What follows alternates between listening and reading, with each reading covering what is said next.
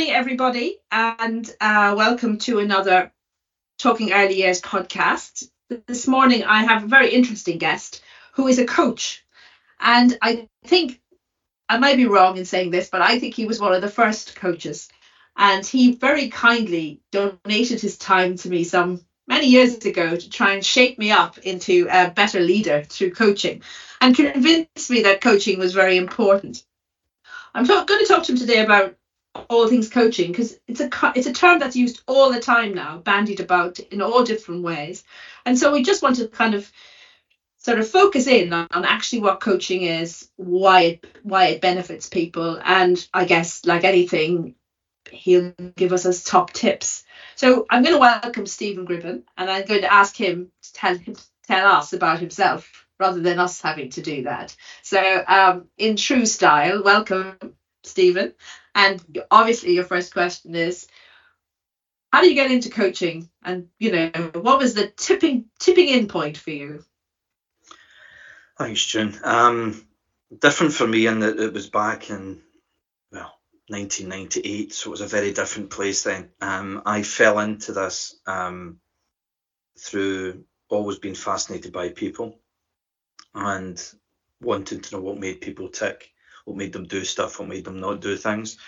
And I was fortunate enough to spend a bit of time out in the US and saw these guys who were coaches, and I found that quite interesting. And when I came back to Europe, saw that there was a growing interest in this, largely because we'd moved to a stage where people didn't have the luxury of supervisors, mentors, managers who could spend that amount of time, or for people to go into roles where they had time to get up to speed. They kind of had to hit the ground running. So there was an interest and a demand, particularly from US-owned businesses who understood it, to get into coaching and providing that as a service. And people often talk about coaching in terms of like hand holding and supporting and stuff. What kind of, like when you're doing coaching with people, what are the kind of main anxieties or the main kind of coaching points people need or think they need, and you might help them to think otherwise? Yeah, and that's interesting what they think they need. There'll be a reason why they've engaged. That reason might be their own reason. That might be a reason that someone has given them. And really, you're there as the coach to identify what are the real reasons and real opportunities for engaging in this. Not so much hand holding, because this is really about helping that individual fulfill their potential and for their growth to be genuine and authentic. More to support and challenge in the right measure for that individual to engage in this with confidence. But what they often come with isn't necessarily what they end up aiming for, but it might be that reason to make that initial engagement. So give us a few examples then, like real examples. So one of the common reasons I'll be introduced to someone is they're maybe being perceived or described as being too emotional. Oh. I've yet to ever meet anybody who is yet too emotional. I think emotional is a fantastic thing to have, but they are maybe letting their emotions dictate their choices and decisions and approaches. And so they will come having been told they need to become less emotional.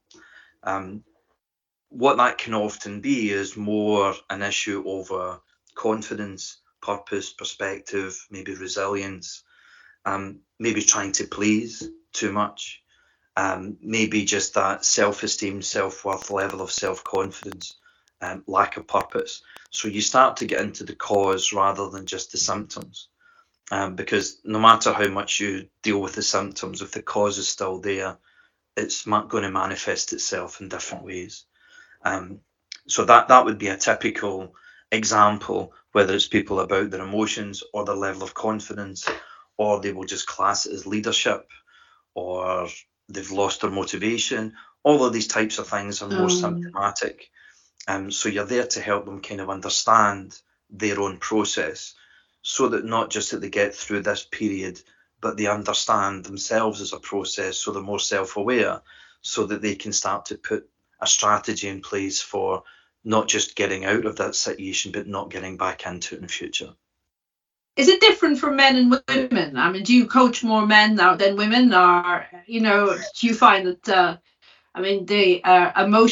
being emotional kind of can trigger a kind of female response there, because we're often accused of being a bit emotional, but actually that's the way people are, and I guess that's not necessarily a good or a bad thing. It's just how it is. But do you find that you're coaching more men than women, or that and when you are coaching men and women, it's a kind of a different approach?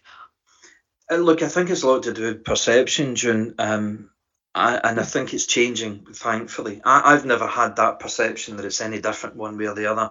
If you've got emotions to manage and direct, then that's what we're going to work on. I do think at times there is a sensitivity too emotional or for a whole number of different ways, maybe not. But I've never looked upon it as being any different. As such a strong place, because if you could just get that space to talk it out, to think it through, to even hear yourself communicate it and talk it out and have to explain it, then even if you're going to go and do the same thing, you'll do it with more conviction, because you've had that opportunity to bounce it off someone in that confidential environment. Do you see a lot of imposter syndrome? Yes, and at all levels. And look, although I work mainly with CEOs, I work with people at all levels, and then I also do some work just on an individual basis. Imposter syndrome for me is such a thing really driven by social media to a large extent, which is why it's becoming more of a thing.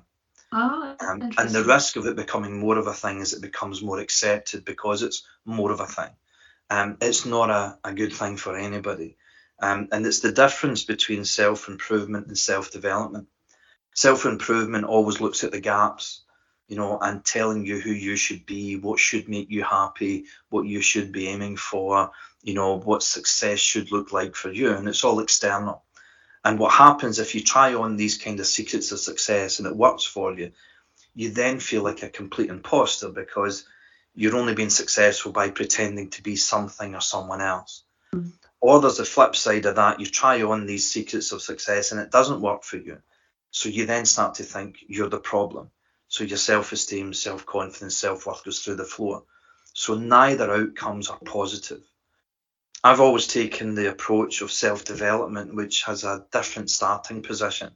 So self-development, rather than looking at your gaps, looks at your strengths, looks at what you're good at, what you know works for you, knowing what makes you happy, knowing what doesn't, knowing what the kind of information you need and the kind of information you don't pay attention to, understanding yourself as a process, so that what we can do is build upon your strengths, so that when we identify those areas that you want to improve in, we can build genuine, sincere, authentic ways of you fulfilling your potential by being you, rather than that perception that you can only fulfill that potential by pretending to be someone else or being less of who you are. And that's where I've got a passion about this, because I end up speaking to a lot of people who've gone down the road of self-improvement. And of course, that's not going to work for you. Now, self-development isn't easy, but it's far more fulfilling. But it does require you to take that bit more personal ownership. But that's where the personal growth comes. And that's interesting, actually, the whole personal responsibility and ownership. Because, how do you measure progress in a coaching relationship? It seems like quite a amorphous thing. And I know that there's been criticisms that coaching is very much around the partnering and the arm around and the kind of giving sense a lot of space. But sometimes it doesn't tip into action. So people have a lot of coaching meetings and they don't get to the point where they need to deliver, I guess, against what they are hoping to achieve. So, I don't know, being more affirmative in their leadership or addressing conflict, I think, is a big one. So how do you measure it, and how do you get to that point where there's a push in the coaching where, so that you feel that they're making some level of change? Yeah, well, I think the main thing you're going to get out of coaching is behavioural change. And more conscious choices that you're making. And that's what you'll get out of coaching. And really, it's what you measure and also who's measuring that. And I really don't get to measure my own success. I get to look at the people I'm working with and see how they're doing in terms of their confidence, their conscious choices, and the results that they produce. But it's first of all making sure when you go into that engagement that we're clear on what we're going to measure as success, rather than just feeling better. Because you sit down with a coach, you're going to feel better. Even just taking that time to be able to talk things through and take time out and to maybe work on what you're doing rather than work in what you're doing, you're going to feel better. And that is a measure of success. But if it's not that defined measure of success, the measurement can then be a bit sporadic. And important that there's alignment. So if I'm working with an organisation and their CEO, I really need to know from the organisation what they want that CEO to start demonstrating, so that when I'm working with that CEO, we've got purposeful questions, not just good questions, but questions with a purpose, so that they're getting to progress in the areas that will be recognised. Otherwise, you can get a kind of split with the individuals loving the sessions, but their organisation saying we don't see any difference. Yeah. And have you also ever been in a situation with I suppose you call them a coachee, who had made unexpected and powerful kind of transformational impact that you didn't anticipate and they didn't anticipate, and it became like a kind of light bulb moment or beyond? Yeah, look, I think that's, after being doing this for as many years, I don't get so surprised anymore. What I kind of get surprised about is they didn't see it coming. And what I'm always inspired by is the smallest things that have such a disproportionate benefit. When I work with other coaches, there can be a tendency earlier on in a coach's career, we're looking to make that big difference. And those big differences tend to make a very small benefit.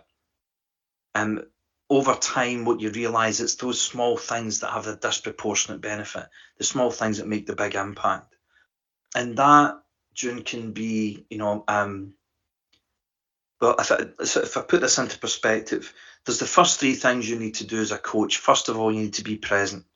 And that's not just about being there, but it's demonstrating you're there. So by saying, look, June, I've got 100 things going on, but for the next 14 minutes, it's just you and I. Really demonstrating you're present. And there is great value and benefit. And that can sometimes just be the bit that makes the difference, because you might be the only person who's been present for somebody. The second thing is you listen and acknowledge rather than judge. And again, you might be the only person that's not judging. You're the only person that is disciplined to keep listening and acknowledging. And then the third thing is you ask a lot of questions, purposeful questions, which is really code for stop telling, because we're not short of people who want to tell us what to do. So again, you might be the only person. And those three things don't move the dial. And those three things could equally fit as a mentor, as a coach, or a counsellor, or even psychotherapist on that continuum. But those three things are the foundation. But where coaching really moves the dial is in the fourth part, which is you offer perspective. And this is those small things that have the big impact. When you can just offer perspective that enables someone to see something a little bit different than they did 30 seconds previously, that can just open up their thinking to a whole load of things. So the most obvious example is someone will say, I've got a really difficult conversation to have with a colleague. And if I say, well, difficult or important, when they then see it as important, their frame of reference changes immediately in front of you. Or they will say, this is going to be an awkward situation. Awkward or valuable. And if they see it as valuable, their approach to it is very, very different. And those small things can really change the direction and course of their behaviour, their thinking, their emotions, because their frame of reference changes. And once their frame of reference changes, that changes performance. Because your choice of words will influence a perception, and perception drives performance. And just That's those really small things can really help. Sorry, that's really interesting, because that's really a lot about mindset, and I've been doing a lot of rereading of mindset to in some work I'm doing around sustainability, and I think, are you very influenced by the likes of Carol Dweck and others? Yeah, look, I go into situations where most people, either individually or businesses on a global basis, they're looking at strategies to drive performance. What they've not picked up on is the mindset that's behind the strategy. If you've got a Right. winning mindset, you can take a bang average strategy and make it perform really well. But you can take a world class strategy and put an average mindset behind it, and you'll get very average performance. That's a good thing to remember, actually. You wrote a very readable book about coaching, Stephen. When was that? That was published in 2016. Oh, right. I've quoted it a number of times actually in some of my work, but um, I remember that one thing that always stayed with me was the sense of self, sense of others. Looking at the world through what motivates a person for themselves and what motivates them to do good for others. It's always stayed with me. But just to conclude our very interesting chat, what would you give as your top sort of 3 coaching tips to someone who's out there thinking about it and maybe mulling over whether they can allocate that to their budget, given things are tight right now? What would they be, your 3 top tips? I think developing a big enough why, have real purpose and reason for what you're doing, and don't sell yourself short. If you're going to do this, you should do it really well. And that'll be determined largely by what you're aiming for. So that everything that you've got is really purposeful, that it's at the forefront, that you're not just doing this because you should or doing it because it would make things better, but doing it for that bigger, more ambitious, more amazing outcome. Because you're going to put the work in anyway, you may as well go for something that's meaningful, that makes a difference. The second thing I would say is make sure you're clear on your intention. Intention is a massive thing at all levels of leadership, whether it's individual leadership or global leadership. Intention is a massive thing at the moment. If I know and can trust your intention, I will forgive you everything else. But if I don't know what your intention is, even if you deliver it perfectly, I'll be a bit suspicious. So being able to have that clarity of your intention and communicating that intention means that you will get everything then moves towards you at that level. Now, everyone's got a positive intention, but different people have got different levels of positive intention. So one person might have the intention to make a real meaningful difference. The other person might have the intention to not make any mistakes. Now, those are 2 positive intentions, but at 2 different levels. If you're going to go into coaching, make it really meaningful. Make sure your intention is at that level where it is about making a real difference. Because it's not easy, and you should be challenged and you should be supported. The third piece I would say is make sure you get the right coach. And there's tens of thousands of coaches in the UK now, and it's fantastic. But make sure you get the right coach for you. And that is the person who you'd want to have in your corner. And I say to everybody I work with, I'm always going to be in your corner. It might not always feel like I'm on your side, because sometimes I'm going to ask questions or give you some feedback that might not be convenient. But sometimes you need someone in your corner who cares enough to ask that question or give that piece of feedback. Because it's important that you know the intention of your coach and you know why they're in your corner, and it's someone you would want in your corner. Thank you. But I think that's enough to get people's mind buzzing, and I'm grateful for you giving us your time this morning. I think the intention thing is really interesting. So we leave it at that, and we will write it up and we will post it, and we put the link to your book, and hopefully this will encourage some other people to think about coaching and mindset change and the intention to make a big difference. So that's great. Thank you so much.